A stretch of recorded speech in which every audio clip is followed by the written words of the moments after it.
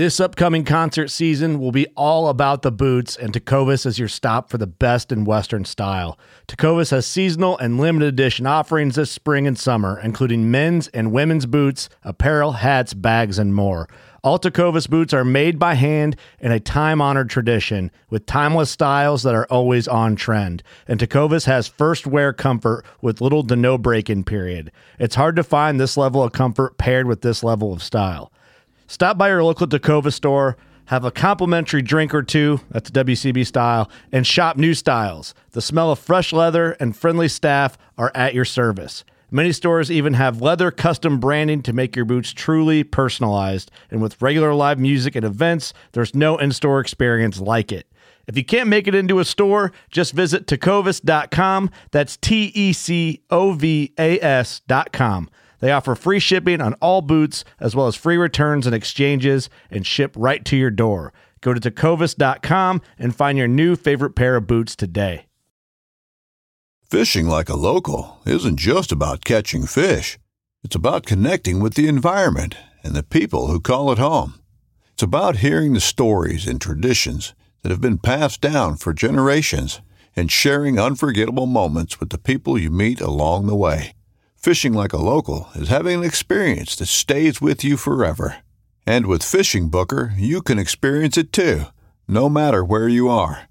Discover your next adventure on Fishing Booker. Chantel Graham is a vegan. But she is a vegan that has a very sensible point of view. I got introduced to Chantel through a very good friend of ours at Blood Origin, Scott Davis. Thank you, Scott Davis. And just listen to this conversation. It's 45 minutes of two people that have opposing opinions that have an amazing, amicable discussion. Chantel Graham, I'm a big fan of you. I'm a big fan of your position in life. I'm a big fan of this conversation. So enjoy.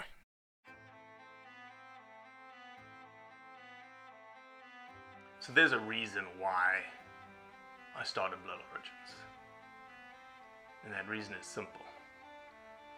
Is that I wanted to convey the truth about hunting.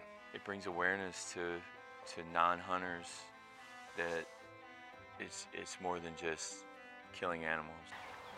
How do I start it? Brittany. My name is... Does my hair look okay? It's fantastic. My name is Mike Axelrod. Start again. Yeah, I hated it too. Braxton, you said something in the car to me. You said that you were living on borrowed time. There's a perception around who hunters are, what we're supposed to be, and a feminist that works for a non-profit that is a hunter that has only eaten wild game for the last 20 years is likely not the thing that people think about when it comes to a hunter.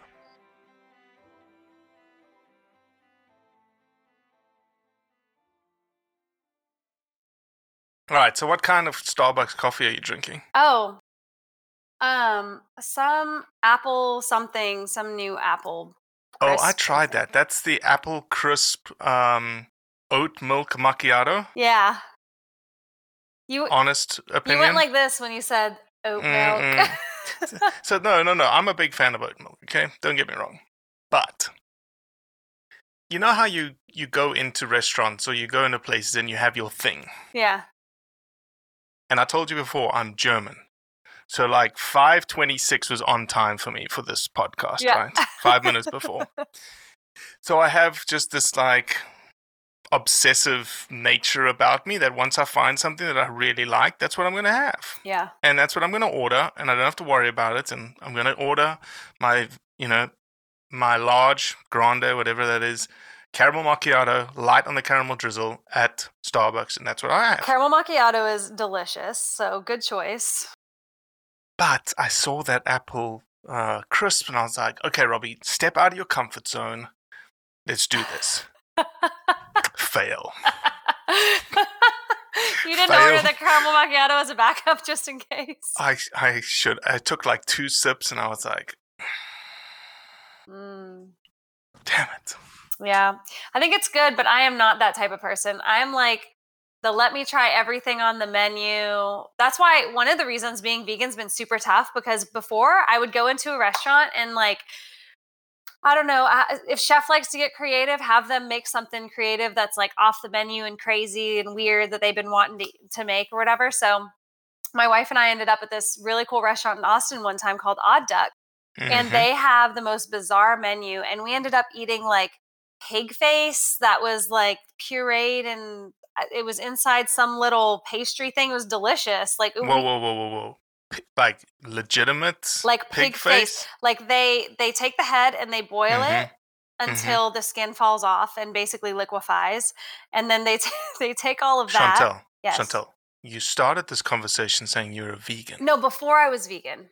Oh. Before I was vegan. That's why being vegan's so hard, because I like to go into restaurants and just order whatever and have the freedom to like be super adventurous with my food. And so now it's like, I have a hard time doing that. I'm not the go in and order the one thing. I'm like, let me try the weirdo apple something or other, and it's going to be an experience, good, bad, or indifferent.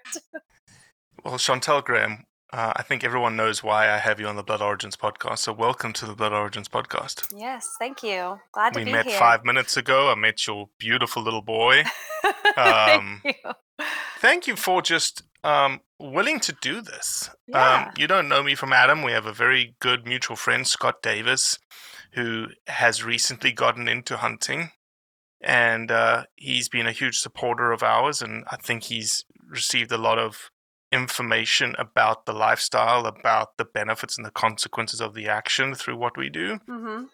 And he said, man, I've got a very good vegan friend that you should have a good conversation with. And I was like, man, I'd love to have that conversation, because those are the kinds of conversations that we need to be having as hunters. We shouldn't have this divisiveness, and I don't see it as a divisiveness, but hey. I mean, I don't either. And I'm not, I'm not one to like speak for all vegans. I think I'm probably one of the I wouldn't say I'm like on the activist side, but I'm also not completely silent and don't talk about it at all. So I'm kind of somewhere in the middle, but I'm definitely not overly aggressive. I've seen some very aggressive vegans and some very angry vegans and some very hateful vegans, and that's just not the kind of energy I like to have in my life. So I kind of stay more neutral and more positive. And if I can add education to any type of forum for anybody, then I'm happy to do that in a positive way. But not really one for being divisive. And why do you think vegans have that? It's almost the same thing as hunters, right? We have there's this mantra around us, this moniker that if someone hears you're a vegan, automatically they think of the extremists, like animal rights, pouring paint on people. And then on the hunter's side, they think, oh, they're these, they have this, on the hunter's side, there's like, you're just killers and you don't care for animals and you just enjoy the bloodlust of... Right.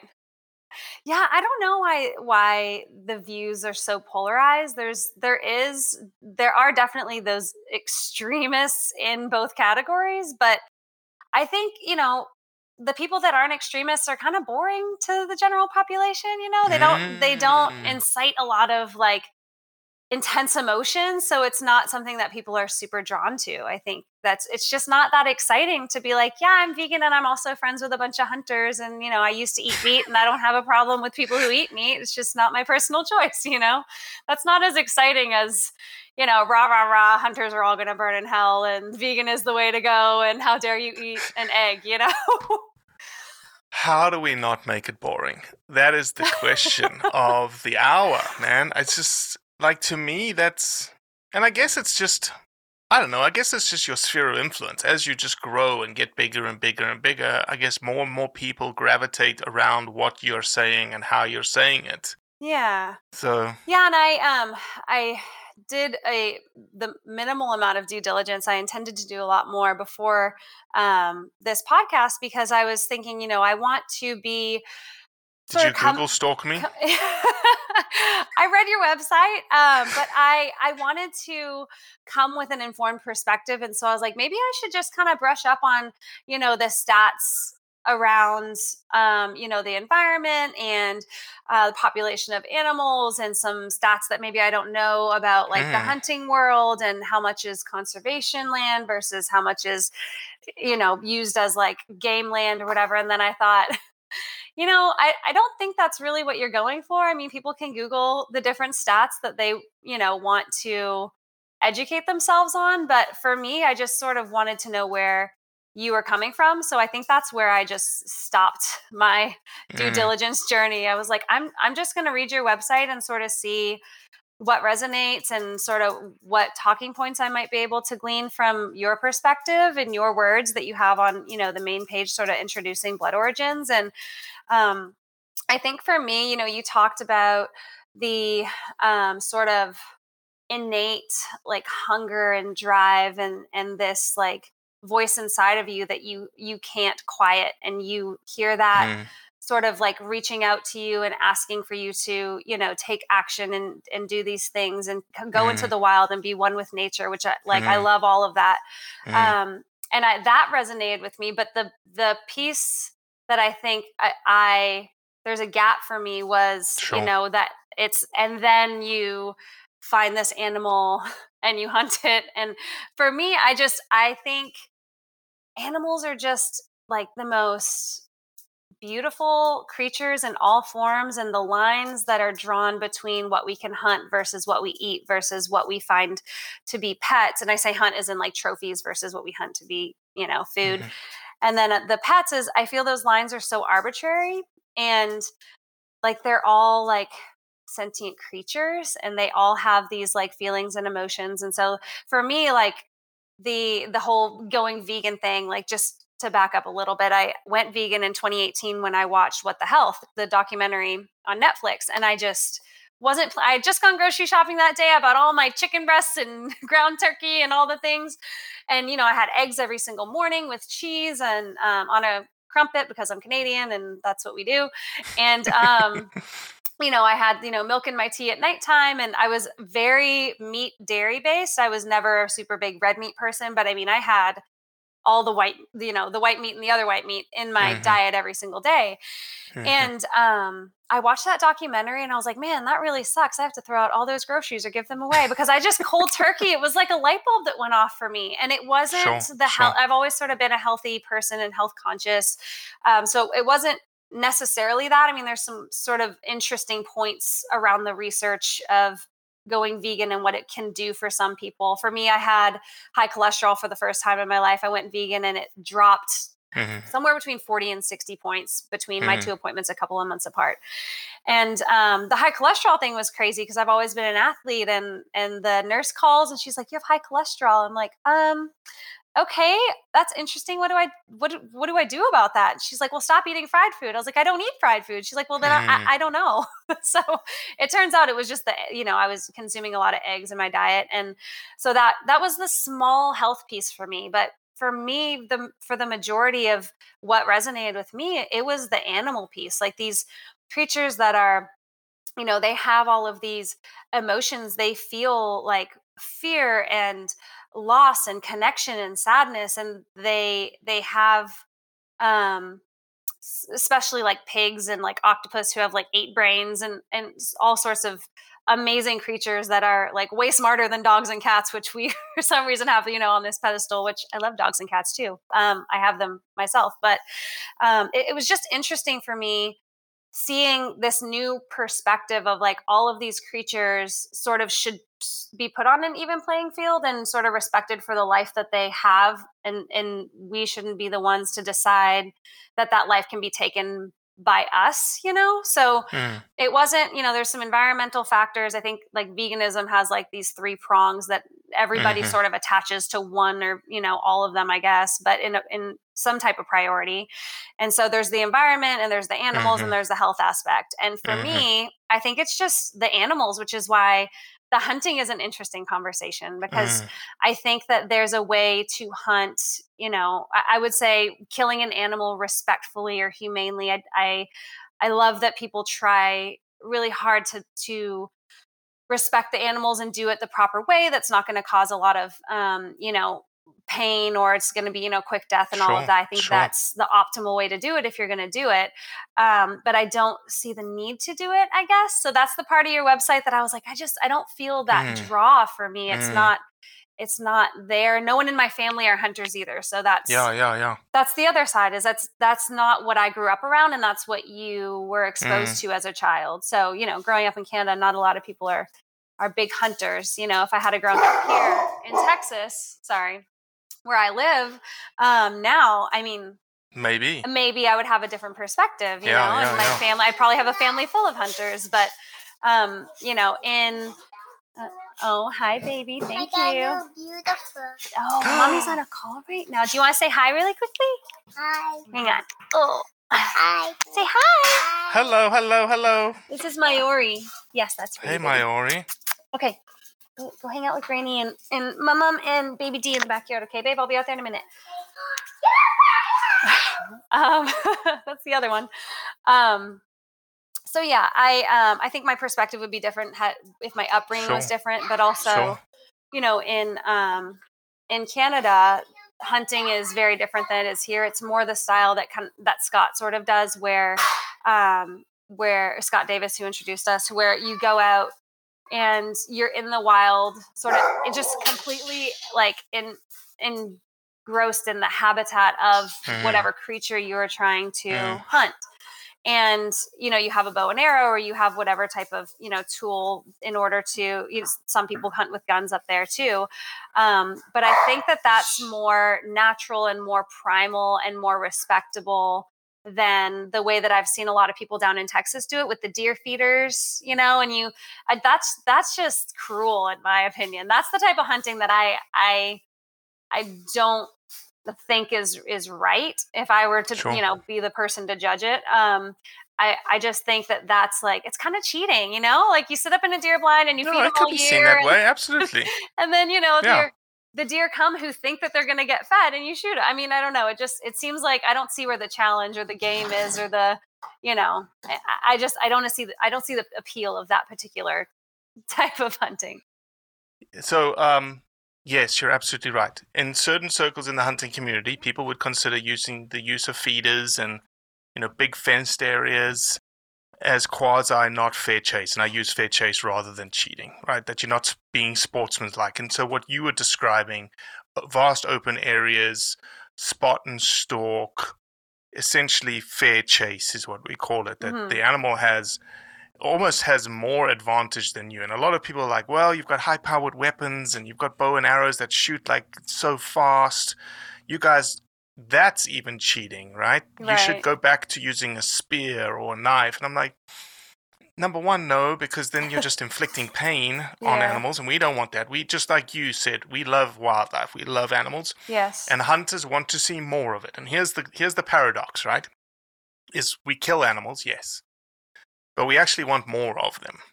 And by killing animals from a biological perspective and from an economics perspective in certain parts of the world, it results in more animals.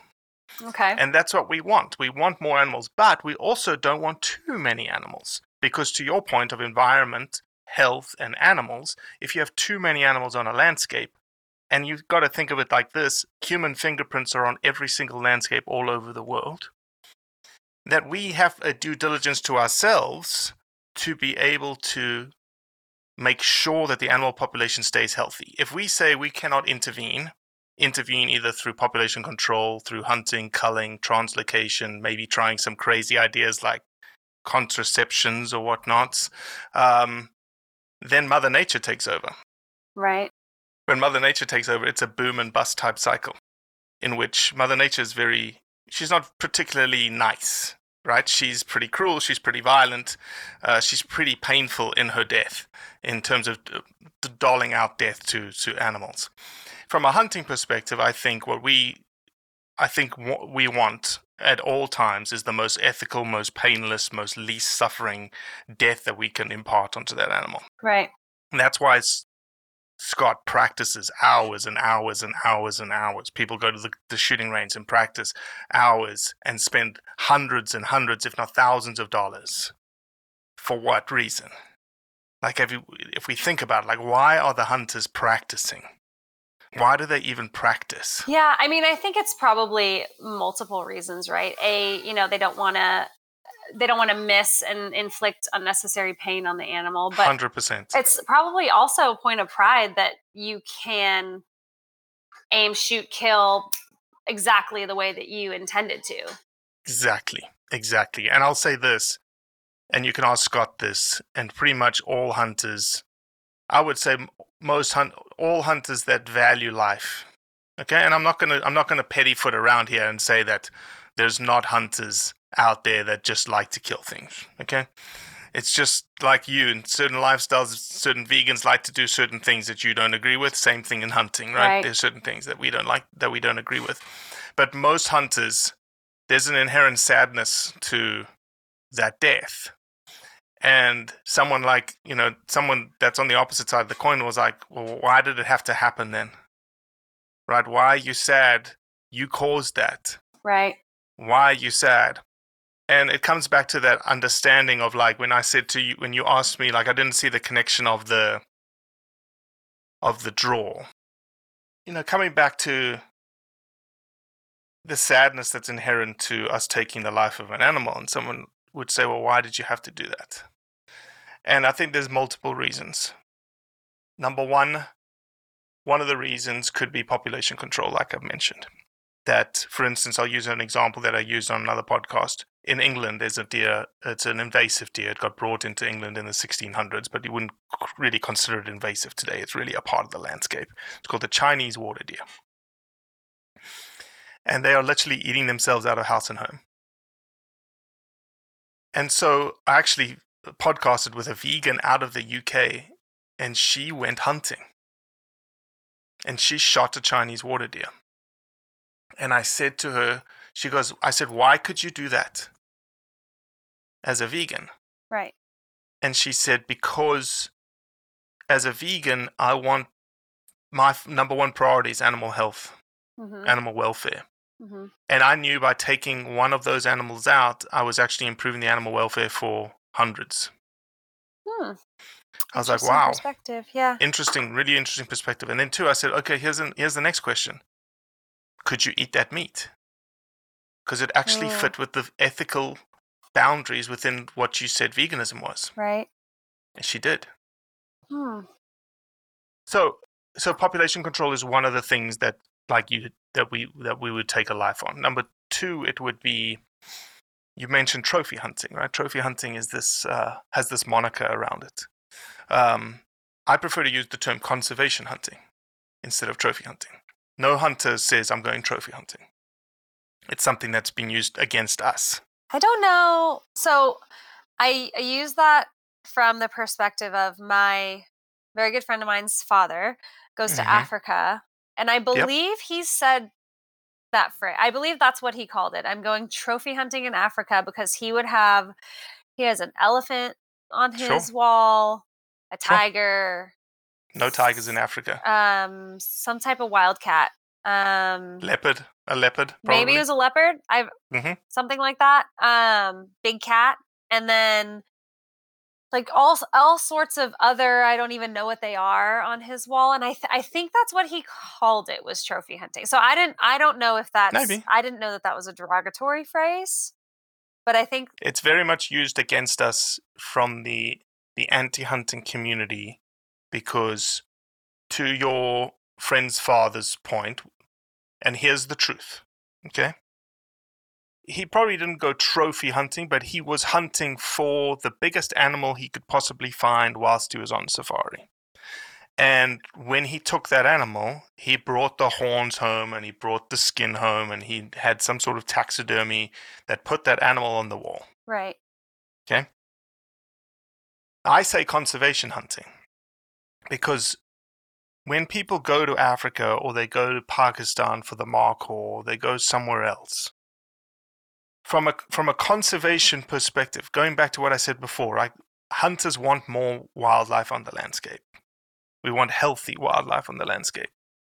So if you were going to hunt, and hunting was this land use mechanism that paid for itself, paid for the health of the environment, health of the habitat, which is fundamental, and provided jobs and provided economies and provided a sustainable wildlife population.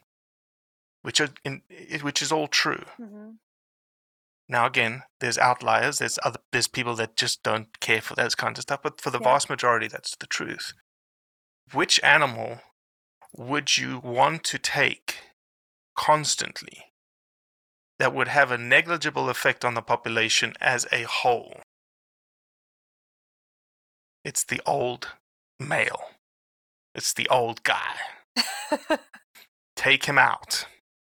Because he's done what his job is. Right. He's procreated. He's passed his genes on. He's fought for territory. He's protected females. He's protected cubs. I think from that perspective, that makes a lot of sense as far as... And that's why they've got trophies, right? Because they're big and they're old. All I've heard when people talk about hunting these big bucks is like, oh man, I saw a 20-pointer, whatever. It's like, yeah, that's great. And it's more of a point of, they're proud that they were able to kill something that had such and such points on it or whatever. But I don't even know if some of the people that I've heard say that know why they're going for the high point bucks, For them, it's just like, I got 20 and my buddies only could get 16, Yeah. No, I think you're right. I think a lot of people in the hunting community are prideful when they kill something big. Yeah. Okay, because that's a status symbol of sorts. But when you break it down from an educational perspective, really what you've done is that older generation animal, that older buck, is a really wily guy. He's been chased for 5-6 years already, and he's evaded everyone. So if you can turn the tables on him in that spot and stalk sort of fair chase type scenario, think about it, right? Humans, our eyesight, terrible in comparison to animals. Right. Our nose, terrible in comparison to animals. Our hearing, terrible, right? Our endurance, our strength to go up and down mountains, horrendous. For all intents and purposes, they should be hunting us. And they know the land as well, right? Every single bloody advantage is in their court. So that's why it's called hunting, and it's not called killing, because hunting has elements of chase and seek and failure built into it. And I think, unfortunately, the hunting community has painted ourselves into a corner over the last 20 to 30 years because literally all you see is success. All you see is success and huge trophies. Well, no one brags about their hunting trip where they weren't able to kill anything. You don't see any Facebook pictures with people just standing there with their gun, like, sad face. I have done that many times. It's called eating tag soup. In that I bought a tag and I came home with the tag and I didn't wrap that tag on anything. Wow. So, yeah, I think and then let me ask one last thing in terms of the draw. Africa, Australia, New Zealand, Pakistan, Kyrgyzstan. People go to these places, it's almost because of the adventure to go do that. And a lot of people would say, well, you could do that without taking a gun. There's one small difference, is that if you went to a place without a gun, you're really, the way that I can explain it is you're really moving through the place very, very quickly. You typically, I want to see this, I want to see this, I want to see this, I want to see this, I want to see this. When you go to a place, like if you went to Pakistan, when you go there to hunt, you're going for one specific purpose, is to get the oldest, biggest male you possibly can of that species that you're hunting right there. But you're also immersing yourself into that landscape for 10 days, 20 days. You're getting to know the people, the cultures. Right. You're sleeping in terrible conditions. And really, that's the thing that I think is more of an itch that these guys need to scratch than the kill. The kill almost becomes anticlimactic. Why do you think it is such a male-dominated sport, and there aren't like you even mentioned that's what the man. Great question. Why don't you see more women hunting and having this like hunger and this draw to nature and to do what Women you do. hunters are the largest growing demographic of hunters in the last 2 years in America. They occupy interesting. now, I think, like 20 to 25% of all hunters are women. If you look at Maine over the COVID pandemic, Maine increased the number of hunters in 1 year more than they did the 5 years prior, Why during the pandemic? because you couldn't find food. People were sitting at home trying to think about job security, home security. How do I feed my kids? And especially from a woman's perspective, I could see Right. I'm the homekeeper. Right. I'm going to go fish now. I'm going to go kill a turkey. I'm going to go kill a deer because I know I can. Right. And I can stock my freezer full. Right. And I don't need to worry about anybody around me. I don't have to worry about not having anything in the grocery store because I've got my own. Right.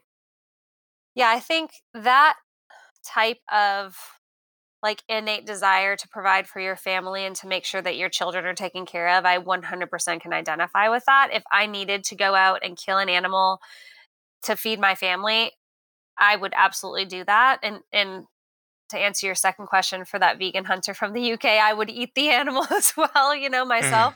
My 2 kids are vegan as well. They don't know any different. That's just how we've raised them.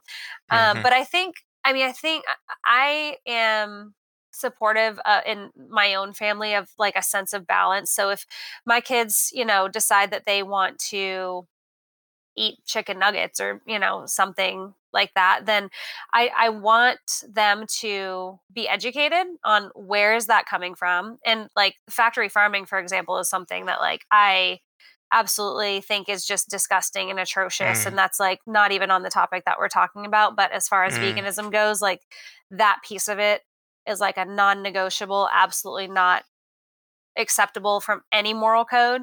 And I think if more people knew what factory farming looked like or what the dairy industry looked like, I think a lot of people would not be eating food from, or a lot of people would turn to hunting. Right. So I have some friends that, have asked me, well, if your family comes over and I killed, a bunch of quail, would you be willing to let your kids eat that? Would you be willing to eat that? Because one of my friends is a big hunter up in Austin, and he, travels a lot and does a lot of hunting. And right before we went vegan, he hosted a big party where he had gone hunting, had a bunch of quail, and he prepared them in 3 different beautiful, delicious dishes. And it was an amazing experience, and he was very proud. He was able to feed, his big group of friends with this, all this kill that he had done himself.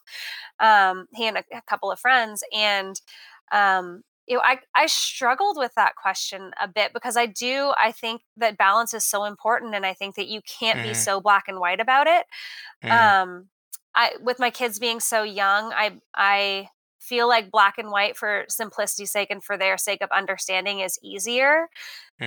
But when they get older and we can start having those more in-depth conversations about, animals, where where food comes from and what type of, way this animal was killed and whether it was, respectable and they were in their wild in their own habitat or they were in some, farm in a cage for their whole lives or whatever, and they can sort of grasp that concept. I think, being flexible and more reasonable on that is the direction I'm probably going to go. So to say I'm like this, stark vegan that's 100% never going to feed my children meat, I'm never going to eat meat again, I think is unreasonable because I don't know what the future holds and if I'm going to need to feed them meat. And I also don't know how I feel if the birds or whatever animal were killed in a really respectable way, if I would be like, okay, well, that's different from, and like you were saying, the benefits of population control, and it is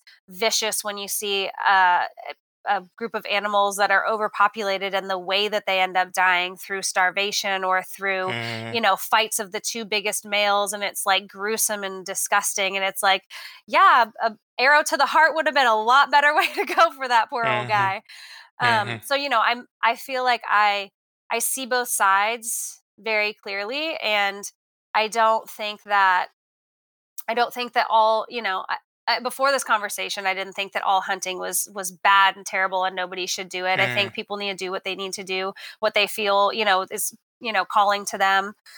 be true to themselves and who they, if they have an inner hunter, then they need to go and do that. If my son grows up, with his Uncle Charlie is the person that, does the quail hunting and stuff. If he grows up with his Uncle Charlie and wants to go hunting and wants to bring home, the quail that he killed, that's great. If that's who he is and that's what he wants to do.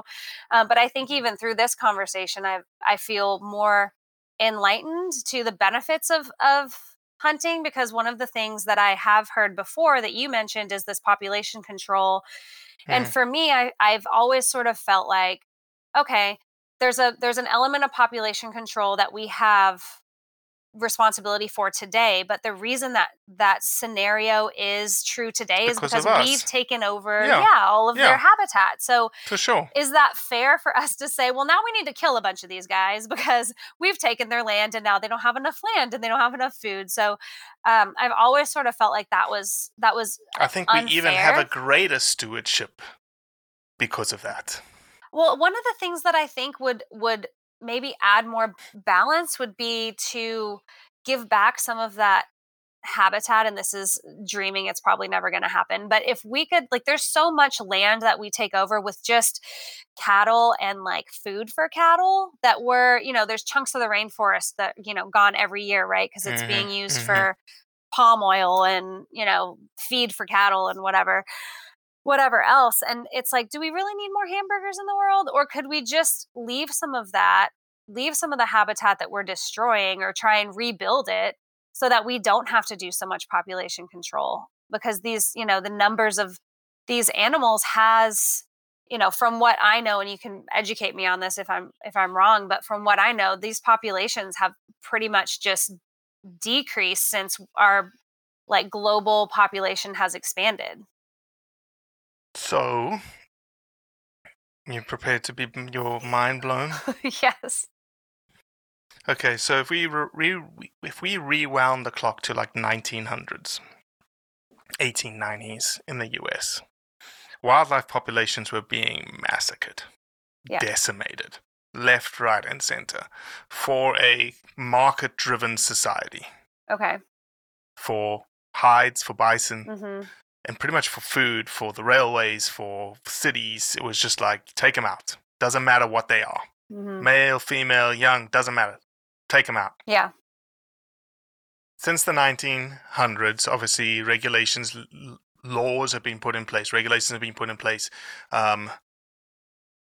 Certain federal regulations have been put in place called Pittman-Robertson, which is a federal excise tax on gun owners and hunting apparel. That 11% of that money goes back to the Treasury, and then goes back to the states for all the wildlife conservation work that you see happening in every state. So Texas, 70% of the money coming into Texas comes from Pittman-Robertson, that funds state parks, keeping state parks up and running, fish hatcheries, fish and sports is Dingle Johnson, but anything tied with wildlife management areas, building upkeep, trail maintenance, all of that comes from that Pittman-Robertson typically. And all of that funding has resulted in a lot of things. Elk have rebounded, antelope rebounded, you name it, that wildlife species has rebounded. White-tailed deer, the most prevalent species in America, was at 300,000 deer in the 1910s. We're at 26 million. We're at 26 million today. Wow. Okay, same thing in Africa. 1970s, wildlife, the typical wildlife that lions, leopards, elephants, rhinos, buffalo, plains game, about 500,000 head of wildlife in the 1970s, because agriculture was the most dominant land use in South Africa. So all the land was being used for agriculture and for sheep and for cattle, and wildlife were seen as competition for the food and the resources. Right. Well, went through a significant drought period, and they realized that as a result of certain activities like hunting, wildlife actually had more value than cattle and sheep. Oh, why have we got cattle and sheep on the landscape? Let's put more wildlife on the landscape. Right. Let's keep more wildlife around. Today, South Africa has almost 22 million head of wildlife. Wow. Okay. Across the entire plain of Africa, this is the statistic that I love to use. People that say, ban trophy hunting. We hate trophy hunting. It needs to go. I'm like, okay, no problems. We'll get rid of it. However, trophy hunting right now protects 1.5 million square kilometers of habitat. That's 11% of the African continent. Wow. That is double all of the national parks and reserves in Africa put together. So, okay, you hate and here's the crux of the matter, Chantel. You hate the fact that there's a motivation of an individual who's going to Africa to kill something. Mm-hmm. I get it, right? I cannot change people's motivations. Your friend's father is not going to Africa to hunt for conservation. Right. He's not. However, the action of him going is indirectly conservation. So you're saying the $30,000 or whatever he pays to kill an elephant, what, 11% of that is No, going? that's in here in America. Oh. In Africa, it varies depending on the country, right? Okay. If he's hunting an elephant in Namibia, 100% of that money goes back to the community. Wow. And now you'd say, okay, community, do you like elephant hunting or you don't? They're like, hell yeah, we like it. Right. Here's why. We like it because of money. Right. We like it because of jobs. We like it because that elephant was taking out all of our crops that we were going to use for all year, tearing up the pipes for the boreholes, right? And lastly, do you know how much protein, how much meat that fed everyone in the community? I'm sure. Nothing goes to waste in Africa. That's the thing. I'm fighting with someone on social media right now, today. They're like, oh, it's all canned hunting in South Africa. I said, okay, yes, let's be honest. There are canned hunts.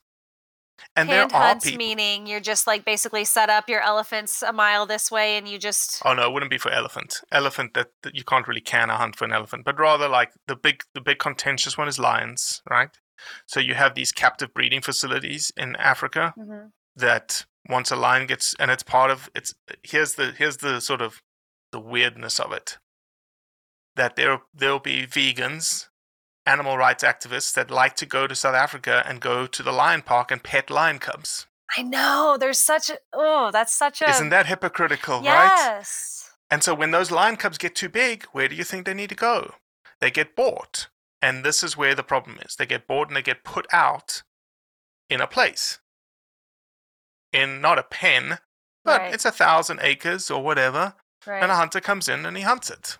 Right. And shoots it and kills it. So, yes, those things happen. And there are people that like to do it. But again, very small minority that is not a broad brushstroke across the entire community. Yeah, I mean, it even bothers me that anything is bred in captivity, because regardless of how lavish your accommodations are for the wildlife that's in captivity, it's still in captivity. Like, it's not getting to roam. I forget how many miles per day a cougar will roam, but it's, they're having issues with cougars or pumas. Same. Okay. Interesting. Mountain lions, cougars, pumas, the same sort of. Okay. So in California, they're attacking cyclists that are, just sort of in very, very well traveled paths. Sure. I wouldn't say it's like urban, Sure. but it's not rural. It's, it's lots of people are on these paths every day, and they're having to go in and kill these big cats because they're attacking bikers and they're vicious and they're human wildlife conflict.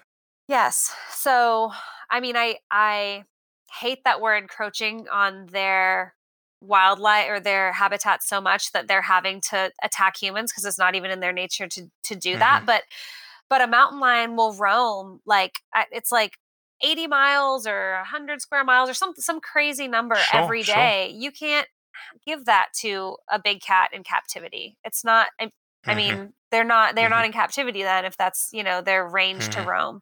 So, it bothers me too that an animal, although the money for that lion is going to go back and do lots of good things, that lion never really knows a real life, because it was bred in captivity and then it was let loose in a larger captivity just to be hunted by somebody. I mean, would it be better off not ever being born? I mean, maybe. I just, it's that type of hunting is hard for me too, but it's great that there's an upside, that all of that money is going back to the community, and the community has jobs and they get food from it and all of those things. But I don't love that they're even in captivity to begin with. Yeah, look, there's rotten apples in any community, any lifestyle. Baseball players that take steroids, right? It's a bad mark on baseball players. Yeah. It's the same situation here in the hunting community. And so we just try and talk about like these bigger picture things around what the action is. It's funny you mentioned California. California banned mountain lion hunting in like 74, I believe. No, 94, sorry. Oh, pretty recent. And interestingly enough, the amount of animals, like you said, that are being killed through depredation now, right? Human-wildlife conflict or agricultural conflict, right? You can imagine California is now rife with these small mom-and-pop farms everywhere that have their cow and their goat and their chicken and their pig, and they're raising them, Yeah. There's more mountain lions killed today than there were when they were hunting them legally. When they were hunting them legally. And wow. the other key thing here is not more, probably about even. I'll be probably about the same. But what's interesting here is the scenario is that the taxpayer is paying someone to depredate those lions, wherein as the scenario before, hunters were paying the government. So there was a revenue source coming into the state. Right. For wildlife. Right. So rather than it costing taxpayers their taxpayer dollars to hunt the same lion. So and it's just a blind that's not talked about, right? The depredation side of things is never talked about. Yeah. Because yay, champion, we got rid of mountain lion hunting. It's like, well, yeah, you did, but it's still happening. They're still dying. Yeah. There's still issues. There are just other victims involved now. Yeah, exactly. Well, look, I know you've got family downstairs. You've got probably kids banging on the door. You've been very gracious with your time. I really, really, really appreciate you, Chantel. Yeah, I hope one day, you, if I come through Houston, or are you in Houston or Austin? I am in Houston right now, but we're moving at the end of the month back to Austin. Well, if I ever come through there, I'll sure to look you up and definitely maybe we can do another conversation face to face. Yeah, I would love that. Yeah, it was great chatting with you. I'm so glad Scott connected us, and thanks for just being willing to have a conversation with somebody with a different perspective, and educating me and getting educated on my perspective. It's been really nice having a two-way conversation where we're both respectful of each other's sort of viewpoints, even though they're so different. Well, again, I think the thing is, if you had to say, and maybe I don't want to put words in your mouth, but I'll say, if I chose to be a meat eater, and I have chosen to be a meat eater, I can't think of a more veganistic way. It may sound weird. Veganistic way to eat meat. Yeah. In that I know exactly how the animal lived, where it lived. I know everything about it. Probably sometimes I've seen that animal for 3, 4, 5 years. I know who killed it. I know how it died. I know who processed it, and I know how long it took to get into my freezer. Right. So I know everything about the animal. Right. Which I think if we want to eat meat, and the regenerative agriculture world is getting close to that too. So yeah. I mean, hear babies screaming. Yeah, if there's a day I'm going to come back and eat meat, it's going to be the meat that comes from somebody like yourself that hunted it yourself. So I know the whole story. I know it was killed as quickly and painlessly as possible. And, that's, I wish everybody that hunted was as respectful of the animals and preservation as you are. Well, if you do decide to eat meat one day, I will find a Michelin star chef and we will cook venison that we know exactly what it is, and we'll square it away. Okay? Sounds great. All right, Chantel, thanks. Thanks, Robbie. Take care. Well, that's it for today. I appreciate you listening, as always. Leave a review, share it with your friends, and most importantly, do what's right to convey the truth around hunting.